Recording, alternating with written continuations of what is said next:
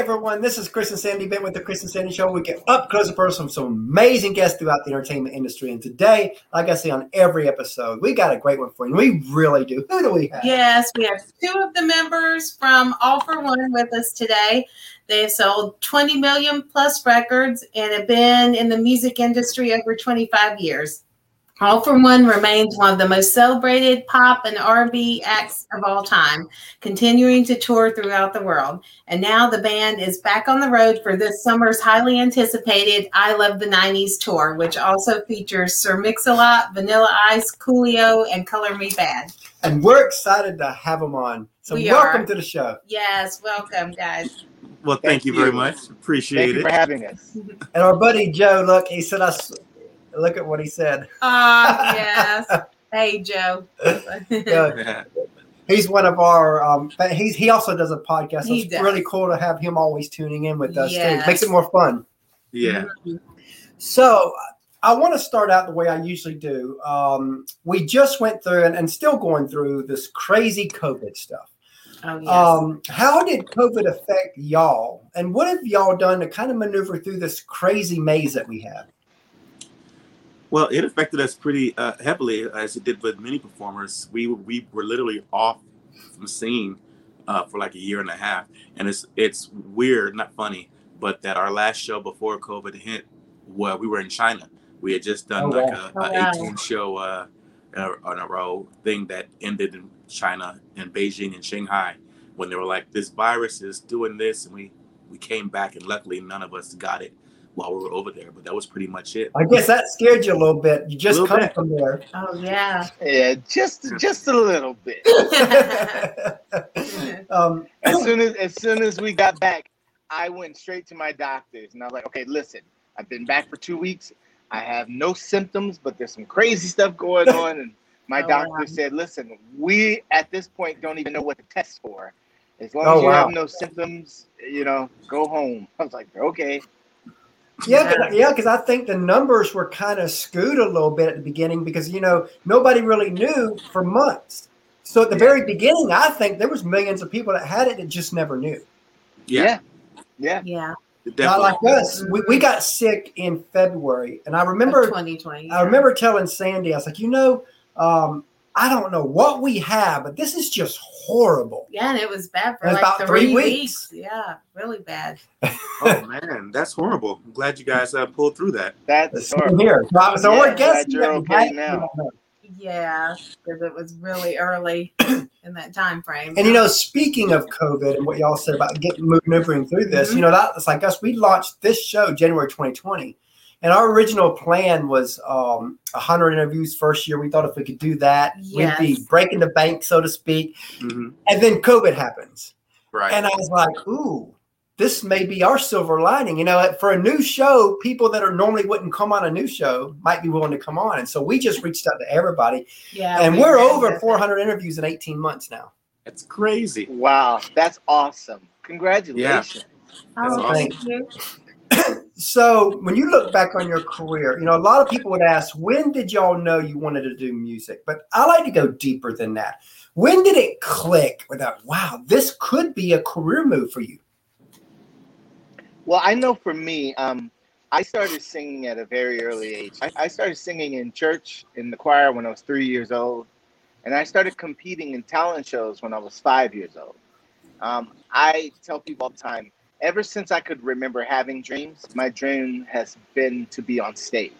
So I've always known, before I could walk, when I was a kid, if I was crying and just, having a bad day, my sister or whoever was watching me knew to turn the stereo on, hand me the microphone, set me on the floor, and I'd be fine for hours. You didn't need a babysitter. That was the babysitter. So I've always known.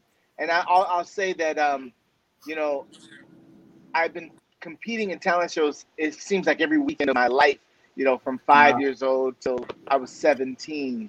And then right as I was turning 18, All-4-One happened. So, I felt like I was a veteran out there on the scene because I had been, trying for so long to get a record deal and to be discovered. But then when it finally happened and I met the guys, that part of it took off quickly. Wow. Oh, wow. And for you? Same thing with me. I've been singing since such a young age. It's the only thing I've ever wanted to do. And so there's never been like a time when I didn't think it was possible. Wow. Yeah. So when I came out to California to try to do it after I graduated college, I just hit the ground running. I'm like, all right, I'm just gotta find the door. Where's the door that lets me in? You know, but I've never not thought that I couldn't do it. Now, how did the group form? Tell us that story. Well, so at the time we were all in Southern California. 3 of us are, born and raised in Southern California. Delious is an Air Force brat, so he's kind of from everywhere. I had met the other 2 members, Tony and Alfred, at a local talent show, and I got their phone numbers, and we did some radio station jingles together a little after that. And then not too long after that, Tony and myself met Delious at a karaoke show. We were all broke and trying to win some money. And so we met him at a karaoke show. We exchanged numbers. And not too long after that, I met a producer who actually came to my church, because I used to basically, if I wasn't out doing talent shows, I was in church 4 days a week. And he came to our choir rehearsal and asked for me and said, hey, I've got this a cappella song. I work for a record label as an A&R guy, and if you can put together a group that can sing it, I can get you a record deal. So I said, yeah, I'll put together a group. I know exactly who to call. So I called the guys, and we went to Six Flags Magic Mountain and rehearsed all day, everywhere in that park. And once we got that audition a couple days later, they gave us contracts on the spot. And that was 28 years ago, August of 1993. I mean, I know that you always believed that this was going to work for both of y'all and the other 2. Yes. Did y'all believe that this was going to be as big as it became?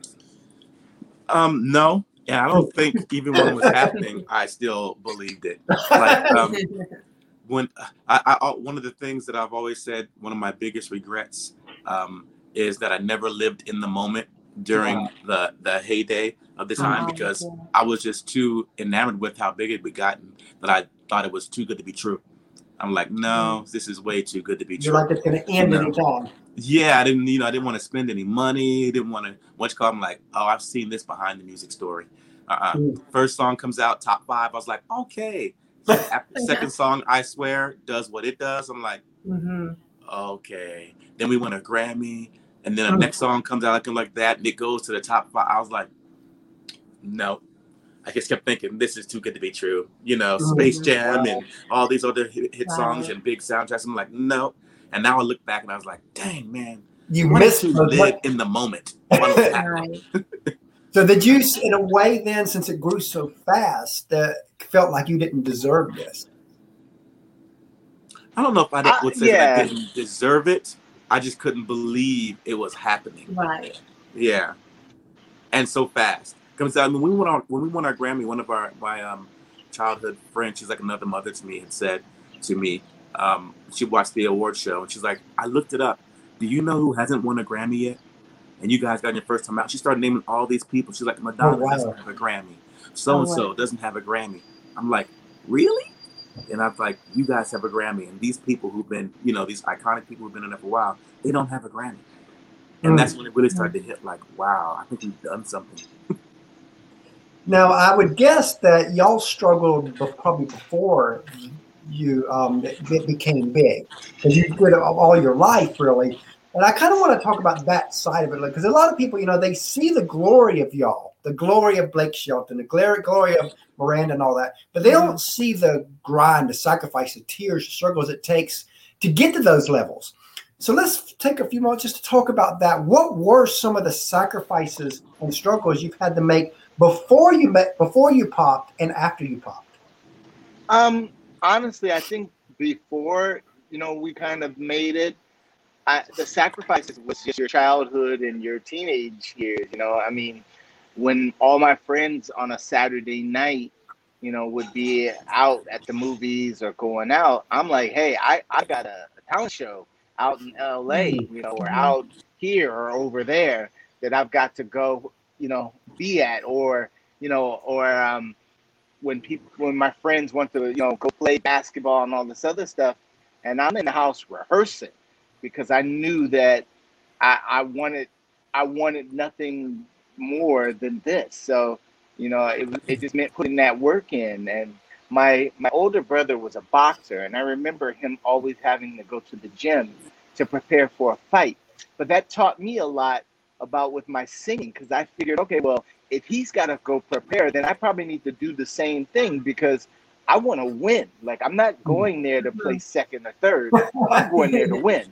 So, I used to put in a lot of time just working and trying to be my best. So I think that, as a kid, it's the sacrifices that you make in order to, compete as much as you can, and the things you give up, not being able to play organized sports or some of the other things, like I said, just because of the vision and the dreams that you have and you want to accomplish.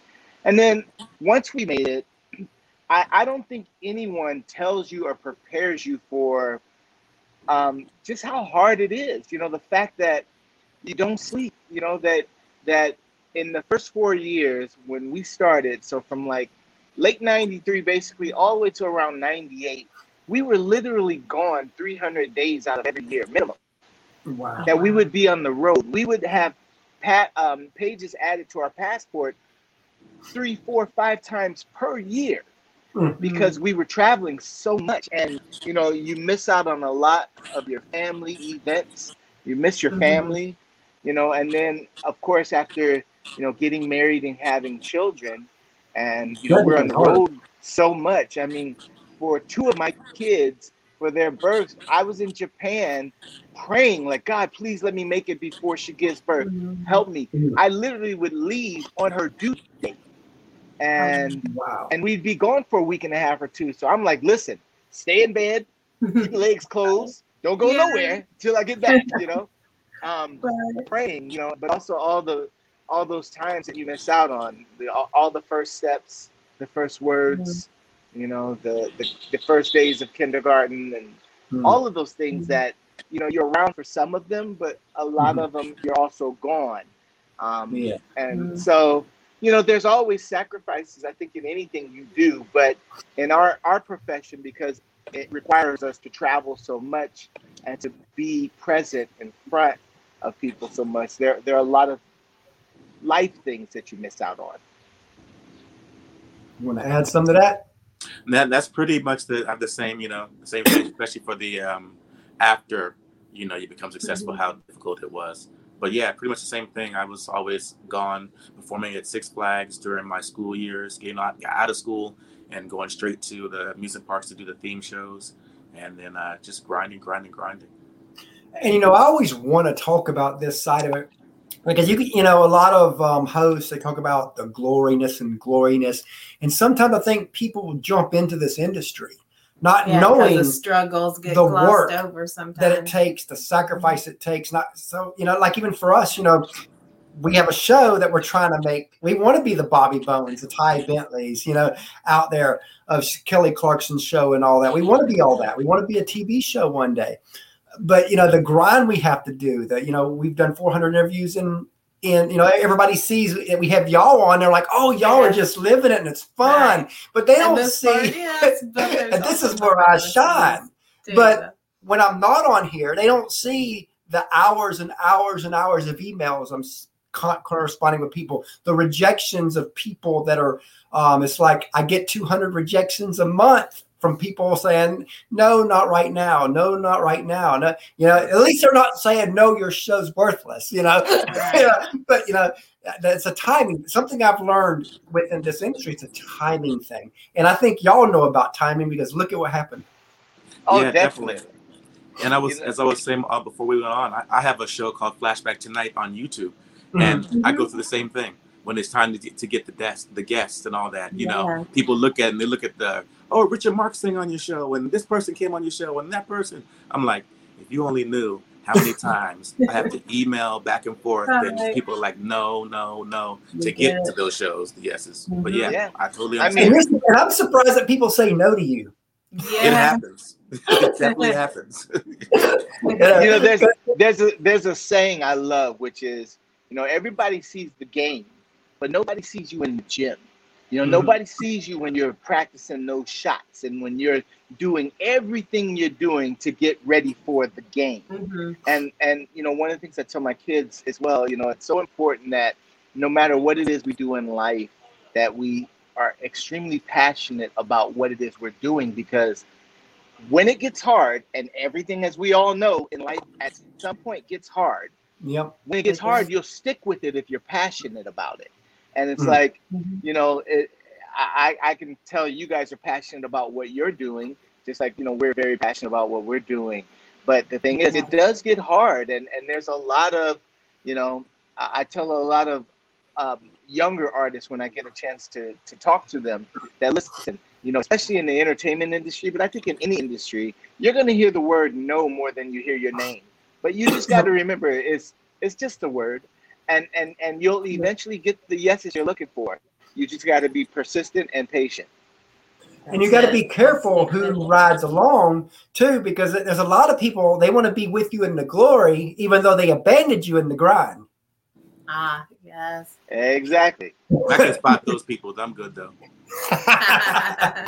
But I mean, it's tough out there, like for, I've got a friend of mine who wrote a book about podcasting, and this kind of helps me out, because I tell you, you're 18 months in, you've done 400 interviews, and you're growing, but you're not growing to the point to where it could make a living on it yet.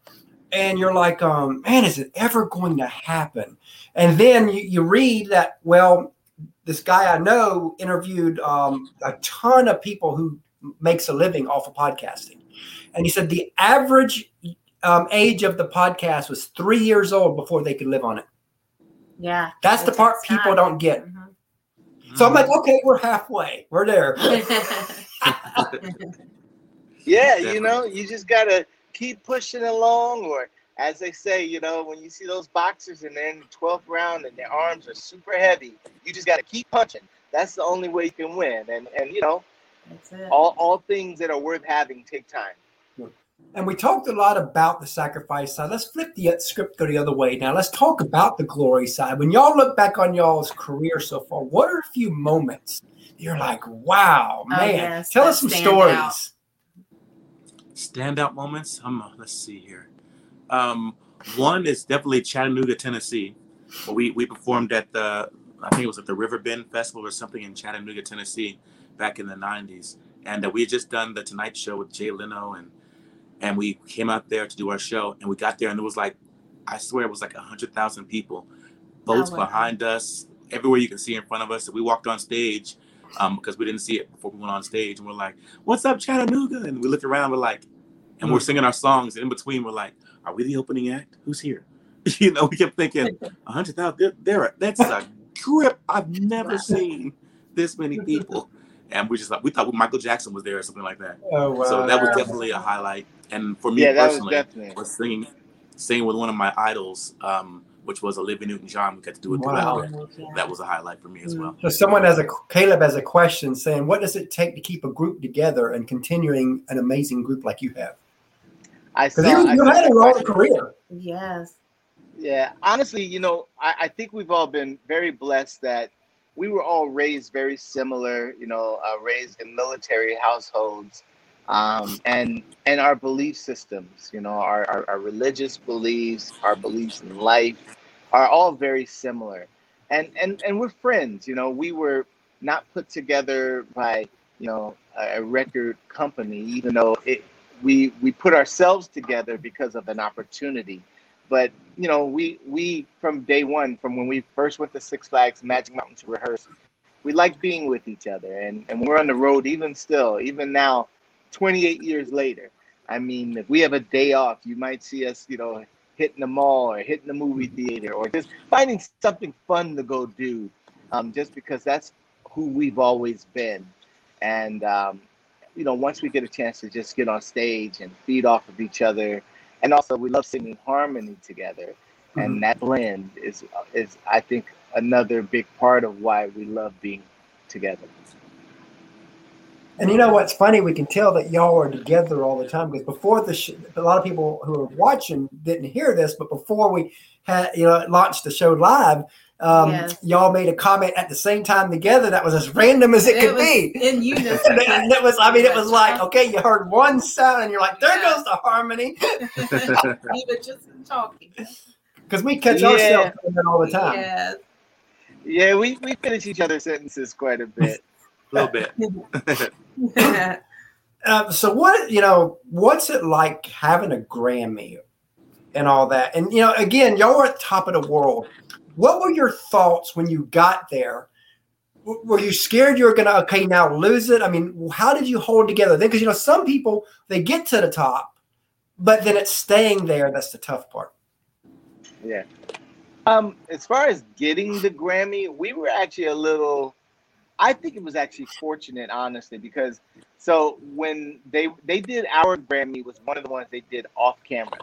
So we were actually at a hotel in downtown LA getting ready to go to the Grammy telecast. And next thing you know, I think it was Extra shows up at our door as we're getting dressed with video cameras. And they're like, hey, you guys just won the Grammy. How do you feel? And we're like, wait, what?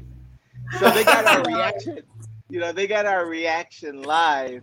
But it was great because we were smiling the whole time that we were there at the Grammys because we knew we already won.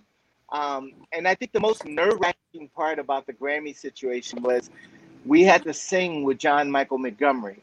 Wow. And so we were doing this duet of the country and the pop version. Wow. And so I called myself telling everybody okay, here's what we're gonna do. John, you're gonna sing this part, and then I'm gonna come in, and then you sing again, and then Delious is gonna come in, and we're gonna, and I'm trying to choir direct. And then as soon as we get on stage, and I look in that front row, and I see Clive, Whitney, and Luther sitting together, and all these other people who we've just grown up idolizing, and they're all staring at us. Wow. I forgot everything I told them. And the funny thing is, in the last chorus, we had picked out, okay, John, you sing this ad lib, and then me. And every time he would open his mouth to sing, it would be my voice coming out. I just sang everything. I forgot everything we had talked about. Wow. Yeah, I've done that on some of the podcasts. It's I usually stay I used to have about the same questions almost every time, and I build a conversation around it. But there are some times I completely forget that I even have notes. Right. And it just goes a different direction. You just got to run with it, right? Yep. So let's fast forward to now. I love the 90s tour. Tell us about that and how that came together. Well, we were asked to be a part of that tour. The funny thing about it is I didn't want to do the tour. I was the one that didn't want to do it because when they first asked us to do it, it was there's a show with Vanilla Ice and Rob Bass, Tone Loc, Coolio, and All-4-One. And I was like, a bunch of rappers and us? I don't understand. How does that work? I don't want to do that. No one wants to hear us at a bunch of a hip hop concert. And then the other three guys were like, you got to understand, back in the 90s, it was all crossover stuff that was on the pop station. So it's not hardcore. We should just do it. And Jamie was like, let's just do this one. And I was like, no, because if we do one that goes well, they're going to ask us to do another one. And then, we did the first one. And then they're like, we got 5 more dates. And I'm like, and then 5 more dates turned in. There's 10 more after that. And then 4 or 5 years later, I'm like, holy crap. I'm so glad y'all said yes. We said yes. Because that was a great, amazing tour. Yeah. And even more people that we idolized, joined the tour. Salt and Pepper joined it and Called Me Back. Oh, wow. So, it's great. Now, what would y'all say? Yeah, go ahead. Yeah. Oh, no, go ahead. I'm sorry. What would y'all say is the difference between y'all then versus y'all now when it comes to music? How has it evolved? How's that evolved? I would say, they say that as you're getting older, you're kind of a little more in your prime vocally. And honestly, I think that for me personally, I'm able to do things now vocally that I wasn't really able to do when I was younger. Wow. And I just think that we're so seasoned now because we've been doing it for so long that we've learned how to not only work an audience and make sure that the audience feels involved in our show and is having a good time, but at the end of the day, it is entertainment. People are coming to escape their lives for however long your set is. And I think even more so now than ever than when we were younger, we understand that. We understand that, listen, y'all, our job is to really just go out here and to hopefully not only help people bring back some great memories, through our music, but also just to hopefully make them feel better. Because now that we're all adults and we have responsibilities and children and all kinds of stuff, it's fun sometimes just to have a little bit of an escape. And music is such a great tool for that. And we really, relish having that opportunity, and we take that very seriously. And I think, like I said, just being older, these things become a lot more clear to you than when you were younger. When you're younger, it was just about, I want to have fun. And that's what it was, What do you wish you knew at the prime of y'all in the 90s that you know now that may would have helped you a little bit? That you can say no? Yeah. And the business side more. I mean, we know the business side so much better now because we've been in it for a minute. But it is the music business. It's not just the music, And I wish we would have known, as the saying says, if I only knew then what I know now, Right. And that's why I like to ask that, because anybody that's jumping into the music business, especially we have a lot of young people that come on. We do. In fact, tomorrow we have our youngest ever coming on the show, a 9-year-old actress. Yes. And so I always want to be able to help them, because again, there's so much that involved in the music industry that can, from the scam artists and all that. How do you help guide younger people to avoid some of the scams that are out there? So for the 9-year-old or anybody that's, young and a teenager, the first thing I would say is it starts with the parents. The parents have to really take a really active role in their kid's career and life. And just if the kid has a hit TV show where she's the star and the biggest thing ever, you got to treat that kid like she's still a kid. She's still got to get grounded. She's still got to do the dishes, all that stuff. Because what a lot of parents will do is they start to let the kids, because the kid's the moneymaker, kind of run things. Wow. And those are all the ones that you end up hearing about in the news and all that. And it's like you gotta be strong-willed.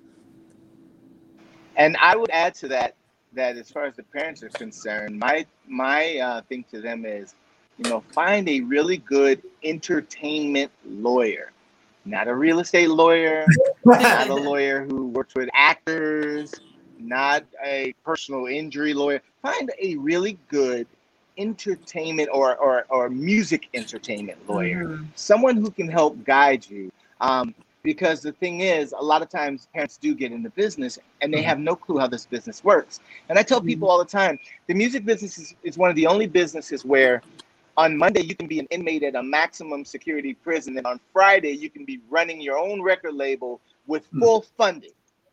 And there's no checks and balances. There's no qualifications. There's nobody to say, hey, are you really who you say you are? So it's very important that, the things that dealers are saying, that, you continue to make sure your kids know that they are kids. They are not the decision makers. You're the decision maker because you have years on them. But also the best decision you can make is to find some trustworthy people whose reputation precedes them, but also that can help guide you on the business side of things so you don't make decisions that you regret. Since y'all started at a young age, how did y'all's parents balance it out for y'all to help y'all stay grounded? They grounded us before we got in the industry. Military kids. Military kids from African-American families. That was a belt. Don't look at me the wrong way. Who you talking to? Switch. So, but also we were, I was the youngest when we started. I was 18, so we were not really.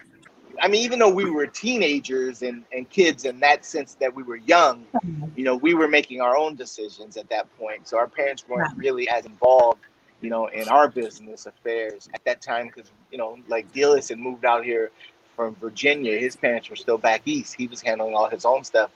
And all of us, we were all handling our own things. Wow. So did y'all pick I Swear, or did your team pick that? The head of the label of Warner made us sing that.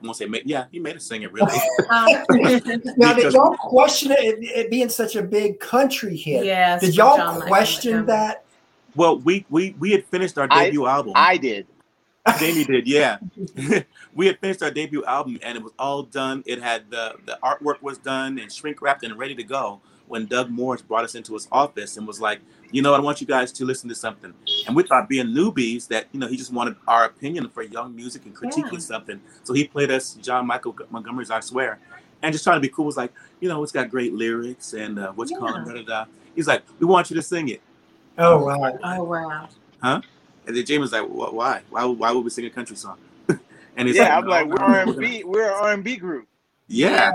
And we're going to put you back in the studio with David Foster. He's going to do what he did to I Will Always Love You for Whitney to this song. We're like, oh, okay. And so it worked for that song. And that's what he did. And the first 500,000 copies of our debut album, I Swear, is not listed on the back. It's only a red sticker that says also includes I Swear, because it was so last minute. You definitely owe them for that one. Oh, definitely. It's always the last song. Yeah. I always hear this in people's career. It's a song they don't want to record, they hate. It's always the last song on the record that becomes their biggest hit. Yeah, because that was one of them songs where you're like, it was big in another genre, and it's really tough to make a song big in another genre. Equally, because sometimes you don't know how the audience is going to respond, but apparently your label just knew that, this is it.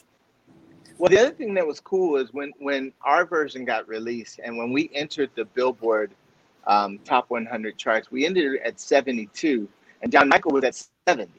Because, at that time, he had crossed over to the pop charts. And at that time, country music was big, but it wasn't crossing over to the pop charts. It wasn't Carrie Underwood crossover yet. Exactly, with the same frequency it is today. So somebody asked, when you guys recorded I Swear after listening to Master Track, what did you guys think of it? I thought it was just okay. Honestly, we were in Europe, and I guess they sent it out after our first single, "So Much in Love," to be reviewed by a bunch of radio stations or for them to hear it, like a preview. And they sent it out on cassette for them to preview it. And then we get a call over in Europe, and they're like, "You guys got to come back to the States. This song is blowing up." It was like, "Has it been released yet?" It's like, we sent it out for just cassettes, and people are putting it on the radio. Every radio station is playing it immediately from the cassette. I was like, really? I remember putting my headphones back on in the hotel room in London. I was like, I don't hear it, because it was the most popish song on what was then an R&B record. I'm like, people are crying over this? I'm like, I don't hear it. You hear it? And that was my thought. My thought was, it sounded nice, but it was really pop. And I was like, it sounds nice, but I don't know how that will work, That is awesome. Now, speaking of the teams and all that, as you know, a lot of people, they see y'all as an artist, but they don't see the teams behind y'all. And we both know without teams, you can't do what you do. And they don't get the love they deserve. So take a few moments just to tell us about the team that helps you be who y'all are. Back then? You have another question? You name a little bit back then and current too. I think he's saying more current. Oh, okay. The current team. Okay. Go ahead, Jamie. Well, we have our manager, Hannah, and Hannah does a great job at making sure that all the T's are crossed and all the I's are dotted. And we have Joanne, our publicist, and we have our booking agents now, and we've made a lot of really good friends who help us in a lot of different ways, in lots of different areas of our career. And we're very thankful for our good friends and our team. I love that. And, you know, speaking of teens, we have a third co-host, our We little do. 9-year-old boy. We always ask a couple questions. Sandy's going to go get him real quick. I'll get him. And we've got a 2-year-old that when she gets older, she'll be plugged into our show too, because we are a family affair show. It's a family affair. That's awesome. You know what? I even locked in the name Family Affair Media. Oh, cool. To Oh, run that's everything. awesome. I'm surprised that was available. I was too. I think a year before I locked it in, it was taken, and they even undid the copyright and all that. I was like, "Oh, this is good." And then, and it was like Family Affair Media, and it's funny. I was looking at the abbreviation. Of course, this wasn't planned, but the abbreviation of Family Affair Media is FAM. I was like, "Oh, that is perfect." Look at that. Yeah. Yeah. Hello. Hi, Jimmy. So, what's your favorite food? Ooh. Food. Yep. Well, for me, I love everything. Me and food have a great relationship. We love each other. But I love soul food, and I love Brazilian food. Yeah, I think the same thing. Soul food, probably, because that's what I kind of grew up on. Is any kind of soul food, especially if my mama made it. That's the kind, any kind of steaks and short ribs. And fried chicken, yams and greens, mac and cheese. Oh, yeah. And what's yours? Mine is pizza. Nice. What kind of pizza? Cheese? Pepperoni, and salt. Sometimes Supreme. Right? Supreme, yeah. He likes pepperoni, like sausage, he likes Supreme. He's got like a couple of different. Now let me ask you this. Let me ask you a question. Now, do you like pineapple on your pizza? I haven't tried that. He hasn't tried it. Yeah, it's good. I love it. If you get ham or Canadian bacon and pineapple, it's amazing. Well, yeah. We'll have to do it, huh? Yes. Yeah, good combo. All right, so what's your favorite TV show? Nowadays, I'll give you the TV channel because I watch all the shows on that channel. Somehow I've graduated to the HGTV channel network, and I'm watching everything from Flip or Flop to Fixer Upper to you name it, any kind of home renovation show. Good Bones and Property Brothers. Me too. I sit there and watch HGTV all day. And ESPN and Sports Center for me. I'll flip between the two. Because what's yours? Mine is SpongeBob. Oh, I love. Is that still a thing? Yep. And what's been cool is because he watches a lot of Nickelodeon and also Disney shows. We've had a lot of people from Nickelodeon and Disney come on our show, so he's been able to communicate with them. Cool. Which has been really. Well, I wish they had that when I was young. I tell you.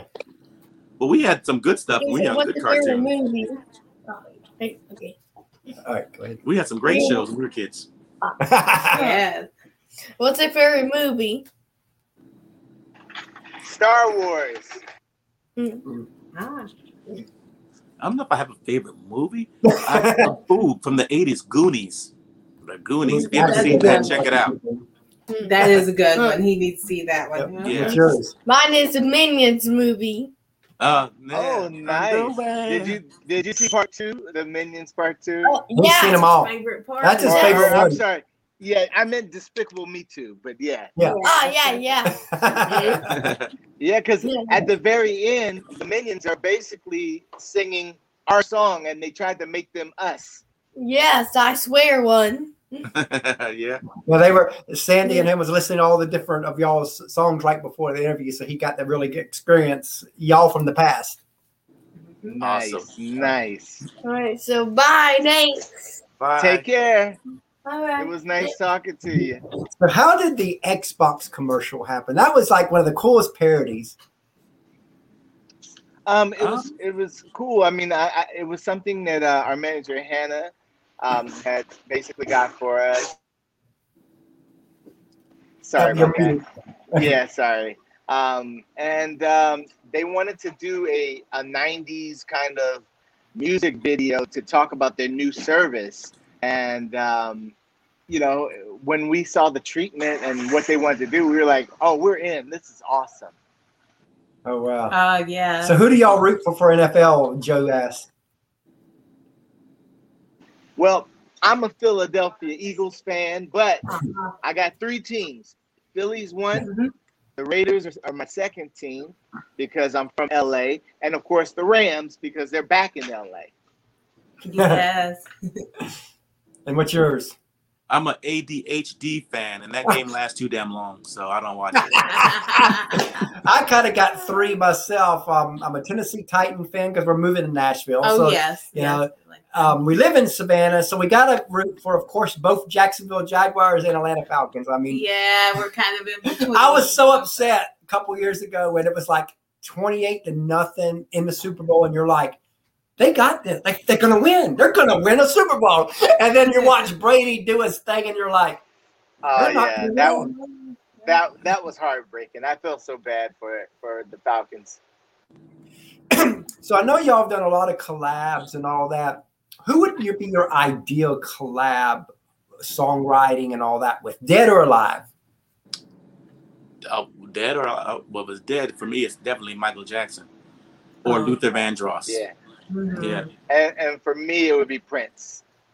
Oh wow, that would be a really. I love them both. Both would be really. I'd just love to be a fly on the wall of them creating. Yes. Wouldn't even have to be there, just to be the fly. Right. Yes. I mean, the talent right there between them two. Genius. So, what is kind of next for y'all? Well, just getting back on the road. Now that the world is open back up, we're touring again, and just looking forward to getting out in front of people and hopefully just helping them, enjoy their lives a little. Yes. And what would you like your legacy to be as artist? What would you like to be most known and remembered for? Ooh, that's a good question. I know for me, it would just be, hopefully, I would like to be most known for hopefully making people happy and hopefully having music that not only made people feel something, but was part of the soundtrack of their lives. Yeah, I can agree with that. I think you kind of always want to leave something behind. When I was, because I'm a military kid, so I moved every couple of years, I always tried to leave something behind at whatever school I was, whether it's a leg or a letter or a leg. Oh, wow. I don't know why I said leg. I meant to say letter, and it said leg. I'm like, yeah. I left You're gonna be leaving body parts behind. Yeah, right. A letter and a track meet or something like that, or a record or something.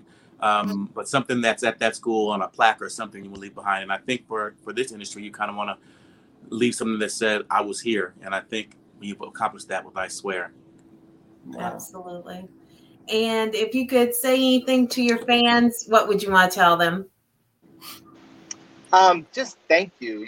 For the last 28 years, people have been so amazing to us and have been so supportive. I saw our friend Tyler Newbold. I saw her message come across, and we've got a lot of amazing. I call them more friends than fans because we've gotten to know quite a few people, and it's just been a huge blessing to really get a chance to meet people and have a relationship with them. There's a lot of pressure on y'all and especially the young people now. And I think with what recently happened with Simone in the Olympics, showing that there's so much pressure on young people. How do we you watch Facebook, you see some people calling her a hero, some people are calling her a coward. And I hate that. I hate that. I'm like, I think mental health needs to be good. How do we as a society get to the point to where mental health can become upfront, do you think?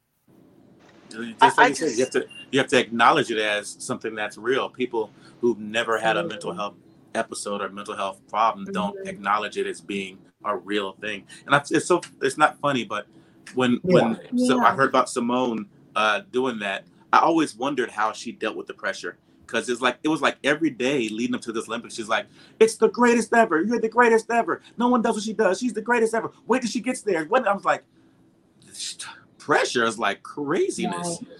And I saw an article the other day, and it's like back in, I forgot what year it was when Carrie Strug did her thing. and Oh, she right. had a fracture on her ankle, whatever, and they made her vault. She was like, I don't want to do this. My leg, I can't feel my leg. And they're like, push through the pain, push through the pain. You know, she retired after that. It kind of ended her career because I think she further injured her leg. And that's the thing that people don't get, you know, whether it's mental, physical, it can be career. You know, like I've seen several people talk about, they use that as the framework of why Simone should have went on. Yeah. And you're like, Right. but I didn't realize that's what ended her career. So see, her career ended because she moved on. Pushed and Yeah. pushed and pushed. And I would just add to that, and not to get all biblical on you. I'm a Christian and man of faith. We are too. But for me, it's really about judging others with the same measure of judgment that you want for yourself. Yeah. Yes. And so many times we expect so many other people to be perfect. We expect them to always do and make the right decisions, but we don't expect that of ourselves. And we'll get mad if people expect that of us and say, hey, I'm not perfect, leave me some room. And that's my thing. I think you have to do that for others. And just remember, at the end of the day, we're all human. We're all trying to get through this thing called life. No one has all the answers. And just try to cut people a little slack and judge them the same way you would want to be judged if it were you.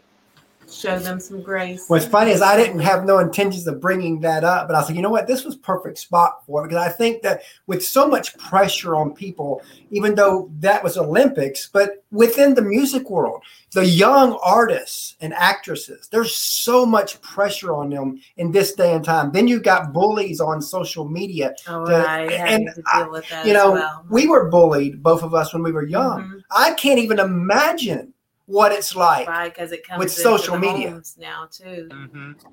Yeah, right. I mean, social media bullies. Heard a guy say, "Just turn your computer off." They can't bully you if you can't read it. Just turn the computer off.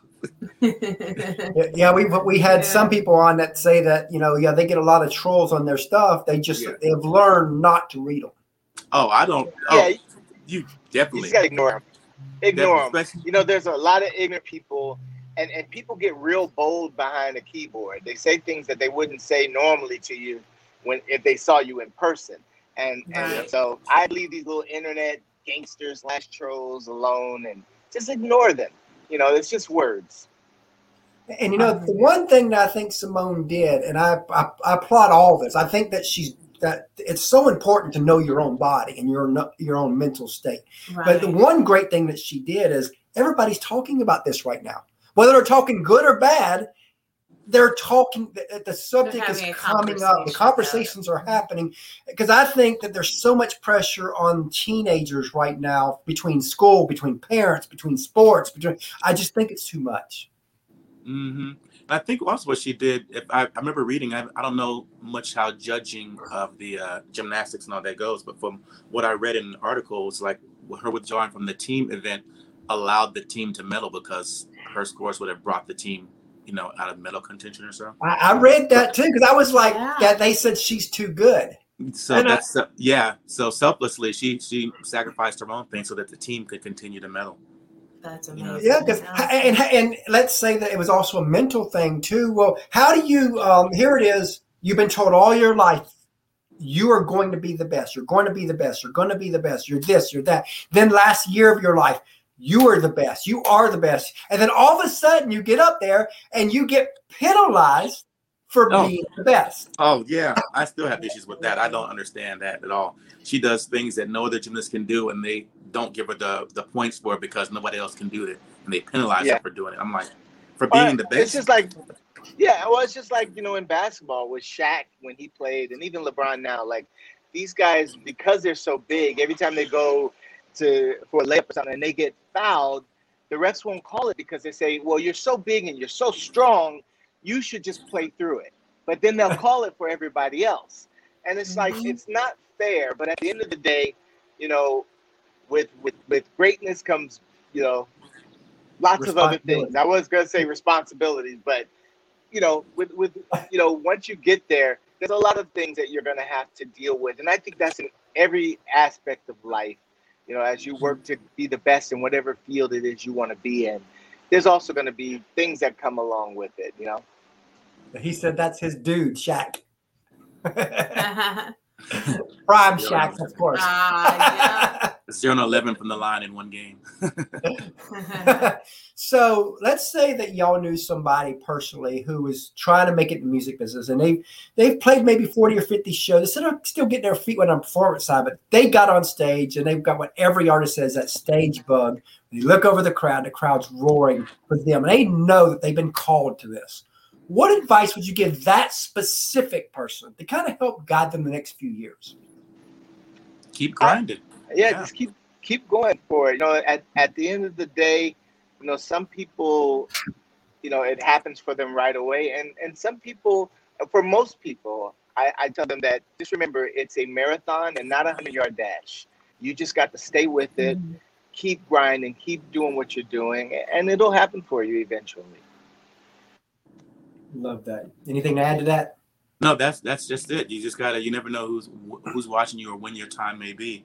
A lot of people quit right when they're about to break because they don't know they're about to break. So you just gotta stay in and keep going. That's what scares us with our show. You know, I'll be honest. She has to pull me off the wall, off the cliff. So sometimes I'm like at the top, and I'm just, you know what? I'm done. It's over. And then she has to kind of, but again, at the same time, you're like, you know, we might be that one interview, that one person, that one break, that one label that might, or, you know, or publisher that says, you know what, I like y'all's show. Let's put it on iHeartRadio or whatever, you know. Yeah. And whatever. we've come so far. You know, I remember a quote recently, and I love this. It says, "I've come so far to come only this far." Mm-hmm. Yeah, I mean, you just never know when your breakthrough is going to happen. And that's why, you know, it's good to set small goals. And remember that a bunch of small goals will eventually equal a large win. You know, so every small win, it just keeps adding up. And it's just important to just go from win to win. And if that win is something small that, hey, we increased our viewership by this much, or we helped this many people, or whatever that is, just know that a bunch of small wins will end up being a larger one. Yeah, Caleb said that, you know, he's been on a stage bug since age 7. He does a pod. You know, it's funny. We got a few of our podcast buddies watching right now. So that's pretty cool when that happens. We so appreciate the support from them. That's awesome. And we all in this together. We are. Amen. So any final parting words as we close out? Yes. Just thank you to you guys. Thank you so much for having us and for a great conversation and awesome questions. And we just wish you guys the best, and everyone out there watching and listening, thank you so much. Perfect timing. Housekeeping just got here. Yes, come in. So I'm sure everybody knows how to reach out to y'all. But again, I always like to tell everybody how they can reach out to y'all. Yes. All right. Well, you can see us at a few places. So if you go to all-4-ONE-music.com, that's our website. And all of our social media handles are there. But it's all of our social medias are just All-4-One Music. ALL4ONE Music. That's Facebook, Twitter, Instagram, everything. Awesome. And you know, we really enjoyed having y'all on the show today. And we look forward to having all 4 of y'all back. We do. Absolutely. Thanks so much. Hey, thank you guys so much. You guys have a great one. All right, y'all too. Thanks. All right, be well.